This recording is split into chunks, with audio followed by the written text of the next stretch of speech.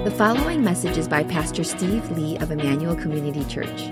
More information about the ministry of Emmanuel Community Church can be found online at www.emmanuelcommunity.org. We're now in the fourth message in this Bible Project series, and I have to make a confession. These have been really challenging sermons to prep. We're trying to cover these enormous themes that span the entirety of Scripture, and I found it personally to be so hard to edit down into just a single message.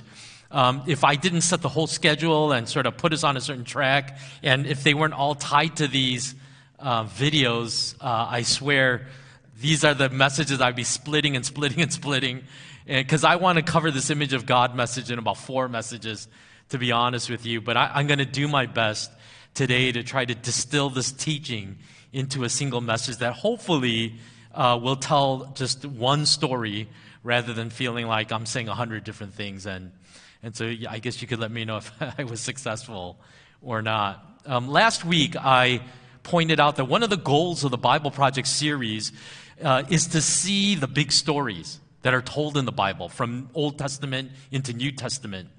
And as we begin to see what the big pictures are more clearly, my hope is that it will dispel a lot of the unhealthy ways that we've come to understand the Bible story. Many people think that the primary mission in the Bible is to save people from going to hell and getting them into heaven. In light of that, so much of our emphasis on making sure that people believe and confess the right things so that they will know where they go when they die. And so we've developed this tradition of walking people through what has come to be known as the sinner's prayer. And some churches even print out cards where you can write the date that you said the sinner's prayer to give yourself a certain sense of assurance that I know I'm saved now. And it sort of becomes like an insurance card that you keep in your car in case you ever get into an accident or pulled over by the police. And, you know, maybe some of what I'm saying right now is making some of you uncomfortable. But the point I'm trying to make is this. It's I think, similar to the confusion that you could have between a wedding and a marriage, okay? In other words, if you put all of your planning into a wedding as a couple, but do nothing in terms of planning for all the years that are going to follow once that ceremony is over, then there's a very good likelihood that your relationship is headed into some trouble, right? Because a marriage, a marriage is so much more than a wedding, isn't it? In the same way, God's mission is so much greater than simply rescuing souls out of hell and getting them into heaven. And really not even heaven, right? Because in that heaven and earth message we talked about, it's really a restored earth and not a heaven that's our destination even. Listen, it's important to have a right standing with God. I'm not knocking that. And God does want you to be with Him forever. I'm not taking anything away from these truths. The point I'm trying to make, though, is that we have to locate these truths into a much bigger story. And I worry that often in our Christianity, we sort of got into this minimalistic mode of what is the minimal requirements needed to get into heaven when I die, and then how can I lead somebody into that process? It's like a litmus test. Like as if the picture we have of God is of a grand quiz giver, and He's going to test us at the end of life. And we got to make sure we're going to be able to pass that test when we stand before Him as a judge. If we think that the main point of our salvation is knowing where we're going to go when we die, we will miss out on so much of what the Bible teaches about the full picture of salvation. And I think one of the helpful ways of framing the big story that the Bible tells is to see it in four primary movements: creation, fall, redemption, and restoration. And some of you may have come across this framework before. What's interesting is that the first two movements are covered in only the opening 3 chapters of the Bible.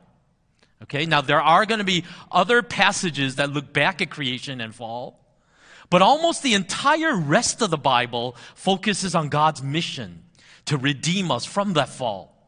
And it is mixed in with some pictures of what the full restoration will look like one day. But by and large, the vast focus of the Bible is on the redemption piece of how God is going to restore fallen creation.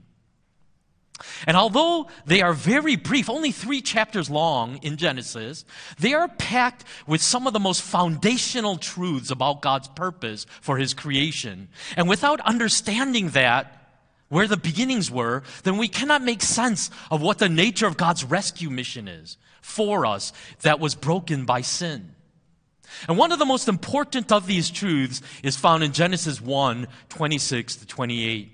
Then God said, "Let us make mankind in our image, in our likeness, so that they may rule over the fish in the sea and the birds in the sky, over the livestock and all the wild animals, and over all the creatures that move along the ground." So God created mankind in His own image. In the image of God, He created them, male and female. He created them. God blessed them and said to them, "Be fruitful and increase in number. Fill the earth and subdue it. Rule over the fish in the sea and the birds in the sky, and over every living creature that moves on the ground." Of all the different creatures that God had made on earth, humans alone are given this image of God in them. And many have asked, well, what exactly does that mean? And some have maybe pointed to the fact that maybe it's because in many ways we may resemble the likeness of God in how we are made ourselves. So things like our creativity and ingenuity and inventiveness and things like that. Others have pointed to the fact that maybe it's asked to do more with a relational component, that we, of all creatures, were made to have a special fellowship with God. And that is why He has gifted us with the gift of speech, of language, so that we can talk to God and listen to Him and receive His words. Well, I think there may be some truth to all of that, but if we actually look at the verse itself, the passage itself, I think it actually tells us what the meaning of being made in the image of God is. There is a tight connection between being image bearers of God and ruling over His creation. In other words, to be made in God's image means that we represent God, our rule as a reflection of God's own rule over His creation. And this, as the video showed just a minute ago, was a radical idea in its day, because in ancient times, only kings were considered to be made in God's image. And it's because they were God's image that they had the justification to basically treat everyone else in their empire like slaves. You know, you could do whatever you want with impunity as a king. But now, Scripture comes along and says, listen, all of you, male and female, are made in the image of God, and you were designed by God to rule His creation. That was radical. It was radical then, and it's radical today. Now, this is where we have to dispel another idea that we assume comes from the Bible, but I'm going to argue is not really biblical. Many of us think that before sin entered our world, that it was in a state of perfection, where nothing ever went wrong. In that pre-sin world, there were no struggles, no difficulties or challenges, no conflict, no mosquitoes, no biting insects, no tectonic plates that could shift and cause an earthquake, no volcanoes that could spew lava. You could not break a bone or sprain an ankle or get a cut or a blister on your skin. even if you wanted to. In other words, in that original creation, everything went exactly as you wanted it to, without any effort at all. So in our imagination, the Garden of Eden was like an endless vacation at an all-inclusive 5-star resort where Adam and Eve have nothing to do but to frolic naked in this garden. They play hide and seek, and they wrestle with lion cubs and teach parrots how to say praise the Lord. I don't know what else you do in all creation where there's no conflict and nothing to do really. But I would argue this: the Bible makes none of those claims.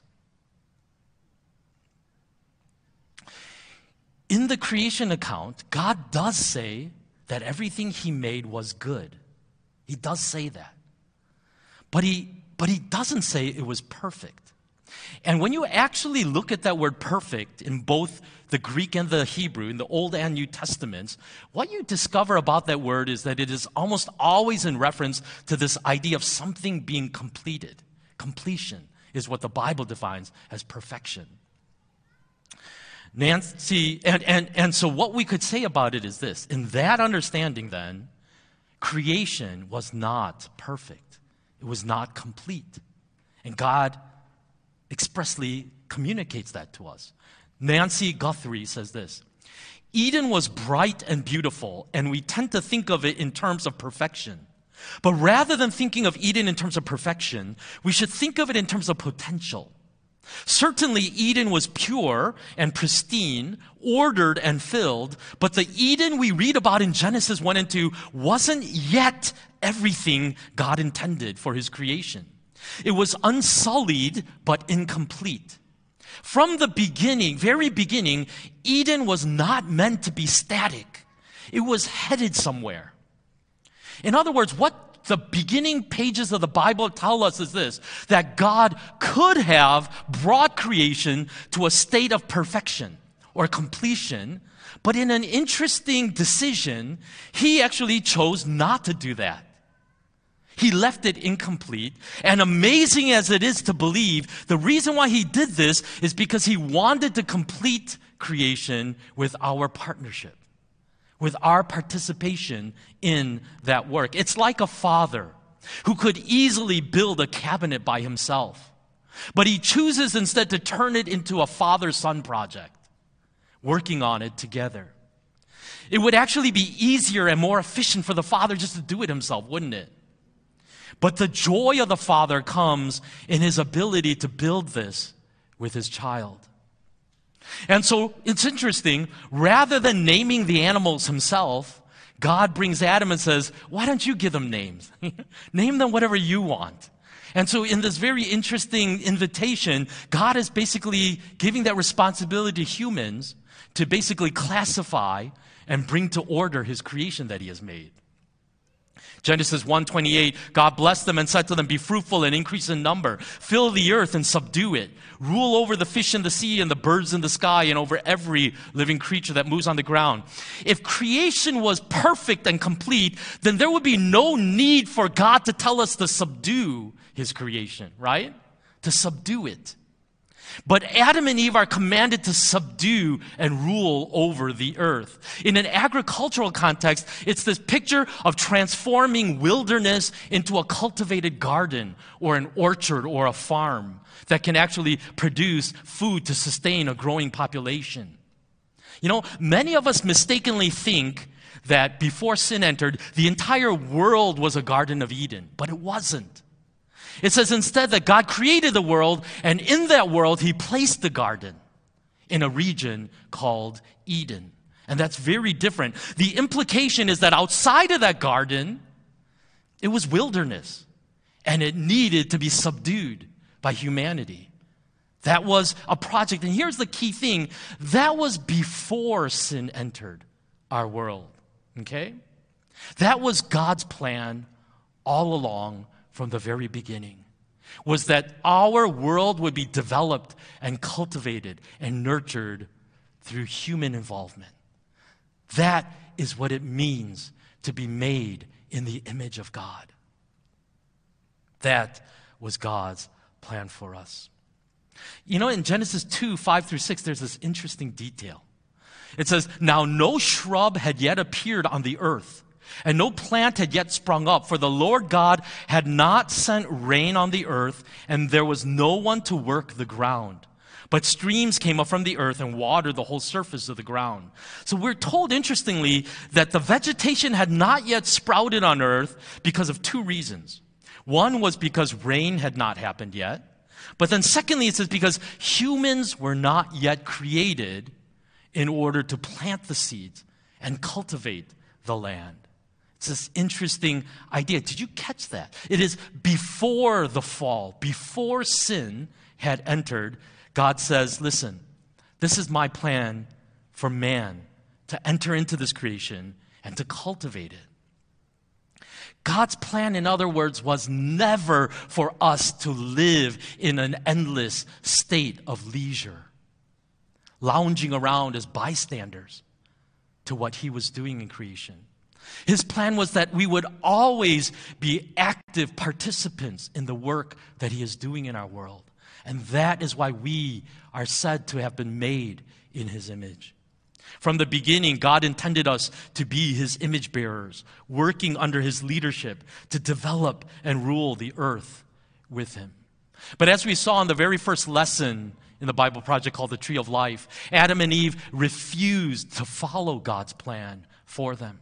Instead, they chose to eat from this tree of the knowledge of good and evil. Eating that forbidden fruit represented something far greater than a lapse of self-control. It was a declaration that they didn't trust God and they didn't want his plan for their lives.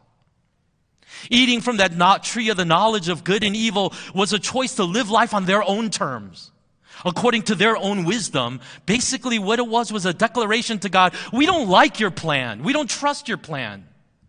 We're going to make our own plan, and we're going to decide what's good for us, what's best for us. And that's the sad story of humanity. Eating from that tree of the knowledge of good and evil was a choice to live life on our own terms, rather than trusting him and obeying him.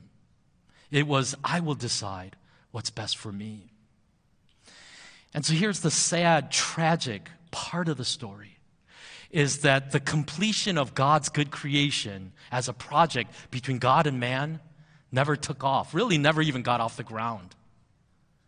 Because rather than trusting and obeying God, we went our own way. And so the greatest tragedy of sin is not that we failed to keep God's rules, but that we've rejected our calling as his image bearers. That is the great tragedy of sin. Our decision to choose our own way, to rely on our own wisdom, ended up proving disastrous for us. Because in the very next generation after Adam and Eve, the first murder is already going to take place when Cain kills his brother Abel. And then just 5 generations after that, this guy Lamech shows up on the scene. And in his boastful song, he does something really ridiculous. God said that he would protect Cain from people seeking vengeance. And so if anyone kills Cain, I will avenge on him that death 7 times. And look at what Lamech says in Genesis 4, 23 to 24. Lamech said to his wives Adah and Zillah, "Listen to me, wives of Lamech, hear my words." Sounds like a great husband already, doesn't he? "I have killed a man for wounding me, a young man for injuring me. If Cain is avenged 7 times, then Lamech 77 times. Lamech's song reveals how swiftly sin has progressed in humanity in just a few generations. And as an act of mercy, God protects Cain through that promise. But Lamech twists God's words to boast, if anyone touches me, 77 times is what I will do.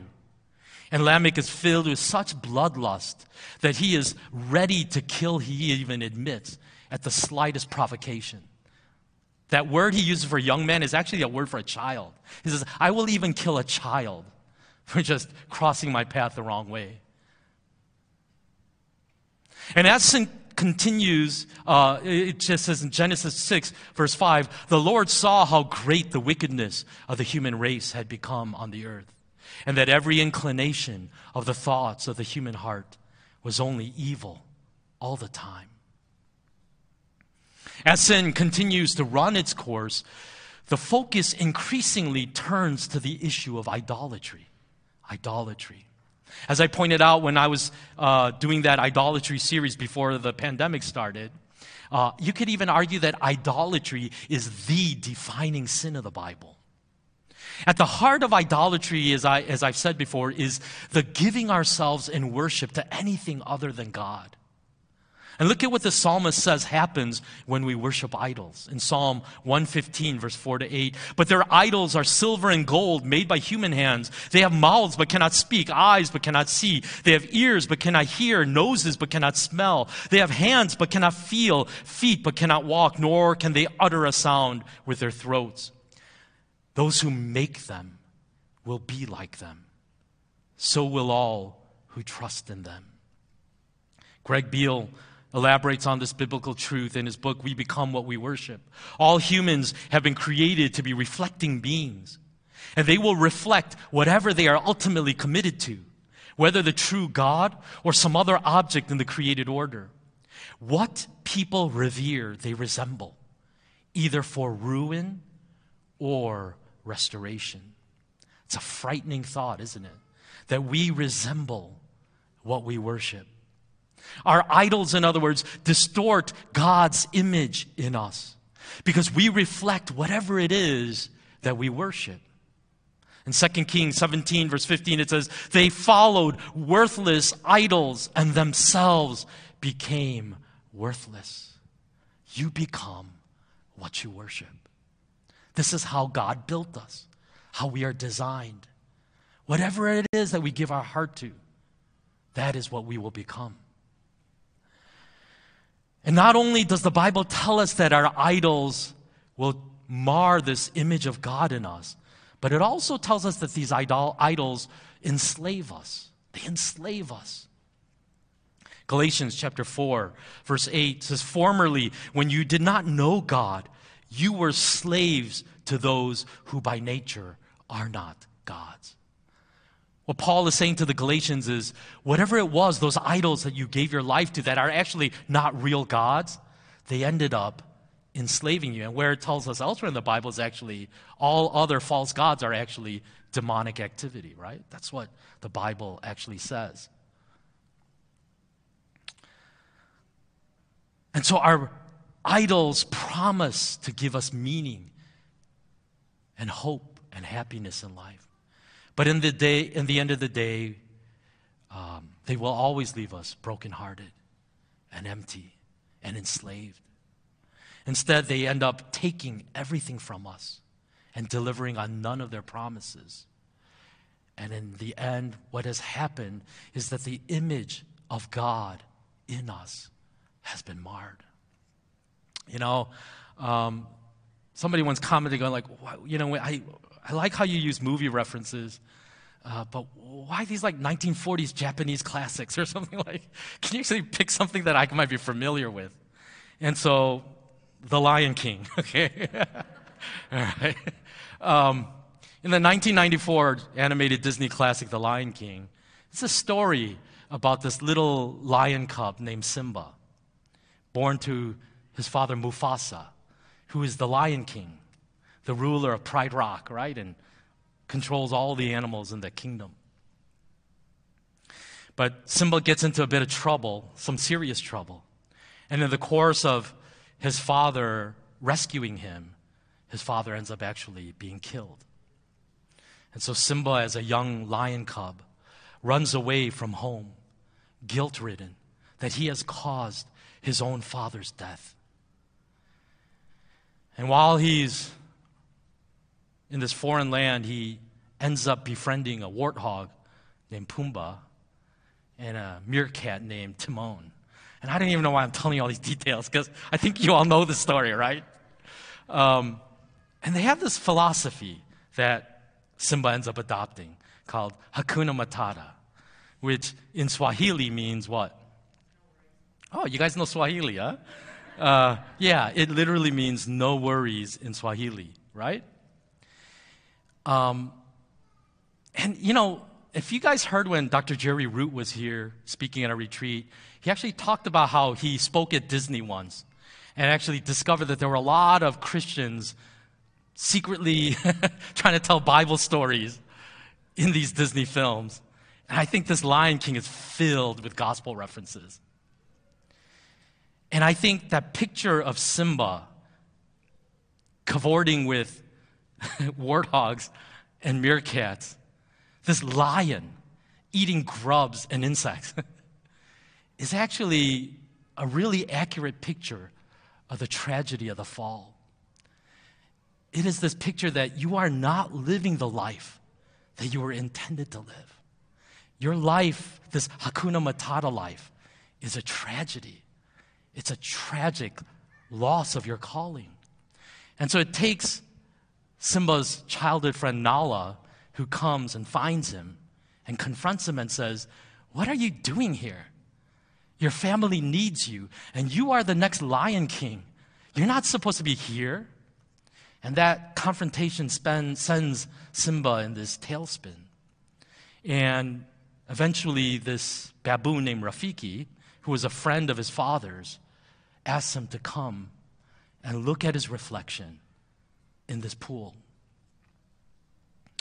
And as he looks at his face, his reflection in this water, he suddenly sees an image of his father looking back at him. And then it's this vision that he converses with of his father. And Mufasa, his father, says, "You have forgotten me. You have forgotten me." And Simba says, "No, how could I?" And his father insists, "You have forgotten who you are. And so you have forgotten me. Because you are more than what you have become." And Simba says, "How can I go back? I am not what I used to be." And his father Mufasa says, "Remember who you are. You are my son and the one true king." I think that's actually a very good summary of what we find in the opening pages of the Bible. The great tragedy of the fall is not just that we broke some rules or succumbed to some temptations, but that we have rejected our calling to be image bearers of God and have chosen instead to allow the glory of God, instead of shining in us, to allow the distorted images of created things to be the things that we reflect in our life. And so the question is, how are we going to get out of this mess? How are we going to fix this? Well, God would accomplish the restorative work by sending his own Son, Jesus Christ, into our world to die on our behalf. And we're told that Jesus is the perfect image of God. Colossians 1, verse 15 says, "The Son is the image of the invisible God, the firstborn over all creation." In other words, Jesus was able to do what none of us could do, and that was to perfectly bear the image of God in his own life. But what the Bible tells us is that God was not satisfied with that alone, but through his Son, he wanted to restore in all of us the ability to once again fully bear the image of God in our lives. And one of the ways that Jesus accomplished this was that he came to set us free from the enslaving power of our idols. What the Bible tells us is this, that there are realms around us that are invisible to our eyes, but nevertheless are realities. And in these spiritual realms are dark powers and forces. And when we give ourselves to our idols, what we're actually doing in these spiritual realms is willingly enslaving ourselves to these demonic powers. But when Jesus came to the earth, He came to defeat these dark powers that were enslaving the world. And that is why the Gospels record such a huge uptick in demonic activity when Jesus arrives on the scene. And why so much of his ministry was dominated by demon possession and casting out demons. Because it was clear that he had come to wage war against these powers. And they didn't like it. And they were threatened. And look at what happens in Luke chapter 11, verse 17 to 22. Jesus knew their thoughts and said to them, any kingdom. So what's happening here is that, he's casting out demons. And they're saying, you're doing this in the name of Beelzebub, the prince of demons. And Jesus says, that logic doesn't hold. And he says, Jesus knew their thoughts and said to them, any kingdom divided against itself will be ruined. And a house divided against itself will fall. If Satan is divided against himself, how can this kingdom stand? I say this because you claim that I drive out demons by Beelzebub. Now, if I drive out demons by Beelzebub, by whom do your followers drive them out? So then they will be your judges. But if I drive out demons by the finger of God, then the kingdom of God has come upon you. When a strong man, fully armed, guards his house, his possessions are safe. But when someone stronger attacks and overpowers him, he takes away the armor in which the man trusted and divides up his plunder. What Jesus is saying is this. You see these demons that I'm casting out of these people. This is a sign to you that Satan is being bound and we are plundering his house right now. And that the days of Satan are numbered. I am breaking his back and releasing people from the bondage that he has held them in for thousands of years. Jesus was saying that through my ministry, Satan is being disarmed and God's victory over these dark powers is at hand. Look at what Paul teaches about the meaning of the cross in Colossians chapter 2, verse 13 to 15. When you were dead in your sins and in the uncircumcision of your flesh, God made you alive with Christ. He forgave us all our sins, having canceled the charge of our legal indebtedness, which stood against us and condemned us. He has taken it away, nailing it to the cross. Now let's just pause there for a minute. The cross means forgiveness of our sins, of canceling our debt that was condemning us. And that explanation of the cross is the one that we're all familiar with, right? But then look at what else Paul says happened on the cross of Christ in verse 15. And having disarmed the powers and authorities, he made a public spectacle of them, triumphing over them by the cross. You see, what Paul is saying is that at that moment that Jesus died on a cross, God declared a victory over the dark demonic forces that have held this world in bondage. Now, that victory is not complete yet. It won't be complete until Christ returns because we know there is still demonic activity. Even in the book of Acts, after the resurrection of Jesus, we still see some demonic activity. But what this gospel message is that something fundamental has been shattered in the spiritual realms through the death of Jesus Christ to set people free from that bondage of idolatry.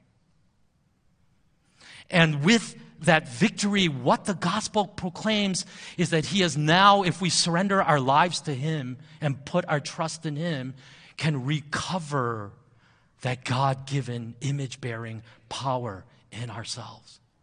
To live in the fullness of everything that God intended for us. And that's why in 2 Corinthians chapter 3, verse 18, it says, and we all with unveiled faces contemplate the Lord's glory, are being transformed into his image with ever-increasing glory, which comes from the Lord, who is the Spirit. That is this restoring work that God is doing in his creation, not just getting you into heaven when you die. It is restoring what our idolatries had once robbed us of, to be full image bearers of God, and reflect His character, His heart, His mission, His purpose, His will in our own lives by the way that we live in obedience to Christ, of everything that He wants of us. And what does that image look like? Well, let me just close with this and I'll wrap up here. We find it in Luke chapter 22, verse 24 through 30. A dispute also arose among them as to which of them was considered to be greatest. Jesus said to them, "The king of the Gentiles lord it over them, and those who exercise authority over them call themselves benefactors. But you are not to be like that. Instead, the greatest among you should be like the youngest, and the one who rules like the one who serves. For who is greater, the one who is at the table or the one who serves? Is it not the one who is at the table? But I am among you as one who serves.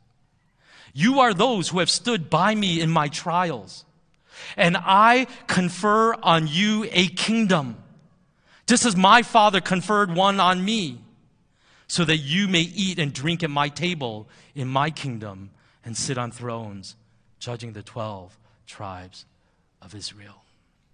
What Jesus is saying is, as my disciples, I am giving you guys your kingdoms where you will rule with me in eternity. But know this, that even as my kingdom has already broken into the kingdoms of this world, what that ruling looks like is not the picture that you see in the world. It's not about you lording it over people and acting like you are the hotshot, about you insisting on your ways and maneuvering and manipulating people to get what you want out of them. It is a life of servanthood and surrender and self-giving love. It is carrying our crosses in whatever realms of influence God has placed us to be able to love others as Christ has loved us. And that's what we are called to reflect as we think about this message of Christ restoring our image-bearing capacity of God in us. Where are the places that God has placed you in your life right now, where He wants you to show your rule in that place by the way that you would show self-giving love that reflects the very love of Christ in a broken world? Let's pray.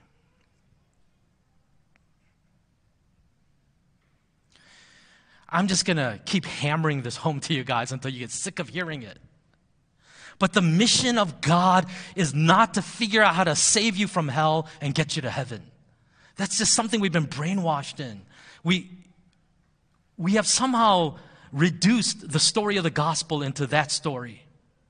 But when we actually let the Bible speak, when we actually let God speak through His own word, He tells a much richer, fuller story, doesn't He? That says that we were made as nothing less than to be image bearers of God, who reflect the glory of God in our world. But He says that we have given ourselves to other gods that are actually not God, but evil, dark forces in the spiritual realms. But when Christ died on the cross, He bound Satan and He defeated had victory over these forces of darkness.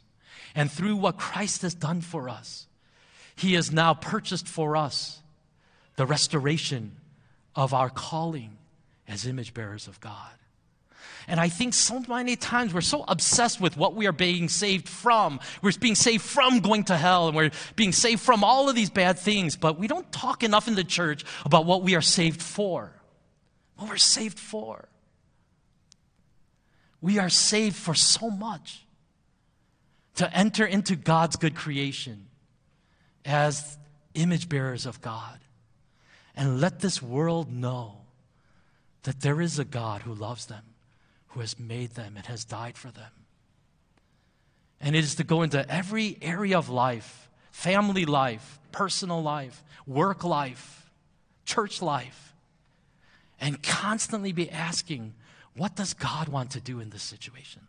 How does God want to use me to be a blessing to these people? We're going to come to the Lord's table at this time, and I want to invite you to take the elements.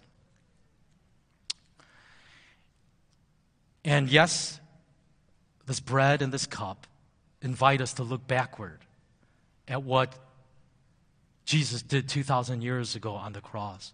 But he also taught his disciples, this Lord's table also looks ahead. The great day of joy when we will be at the wedding banquet of the Lamb and be celebrating in that feast with him. And so as we take from this bread and take from this cup today,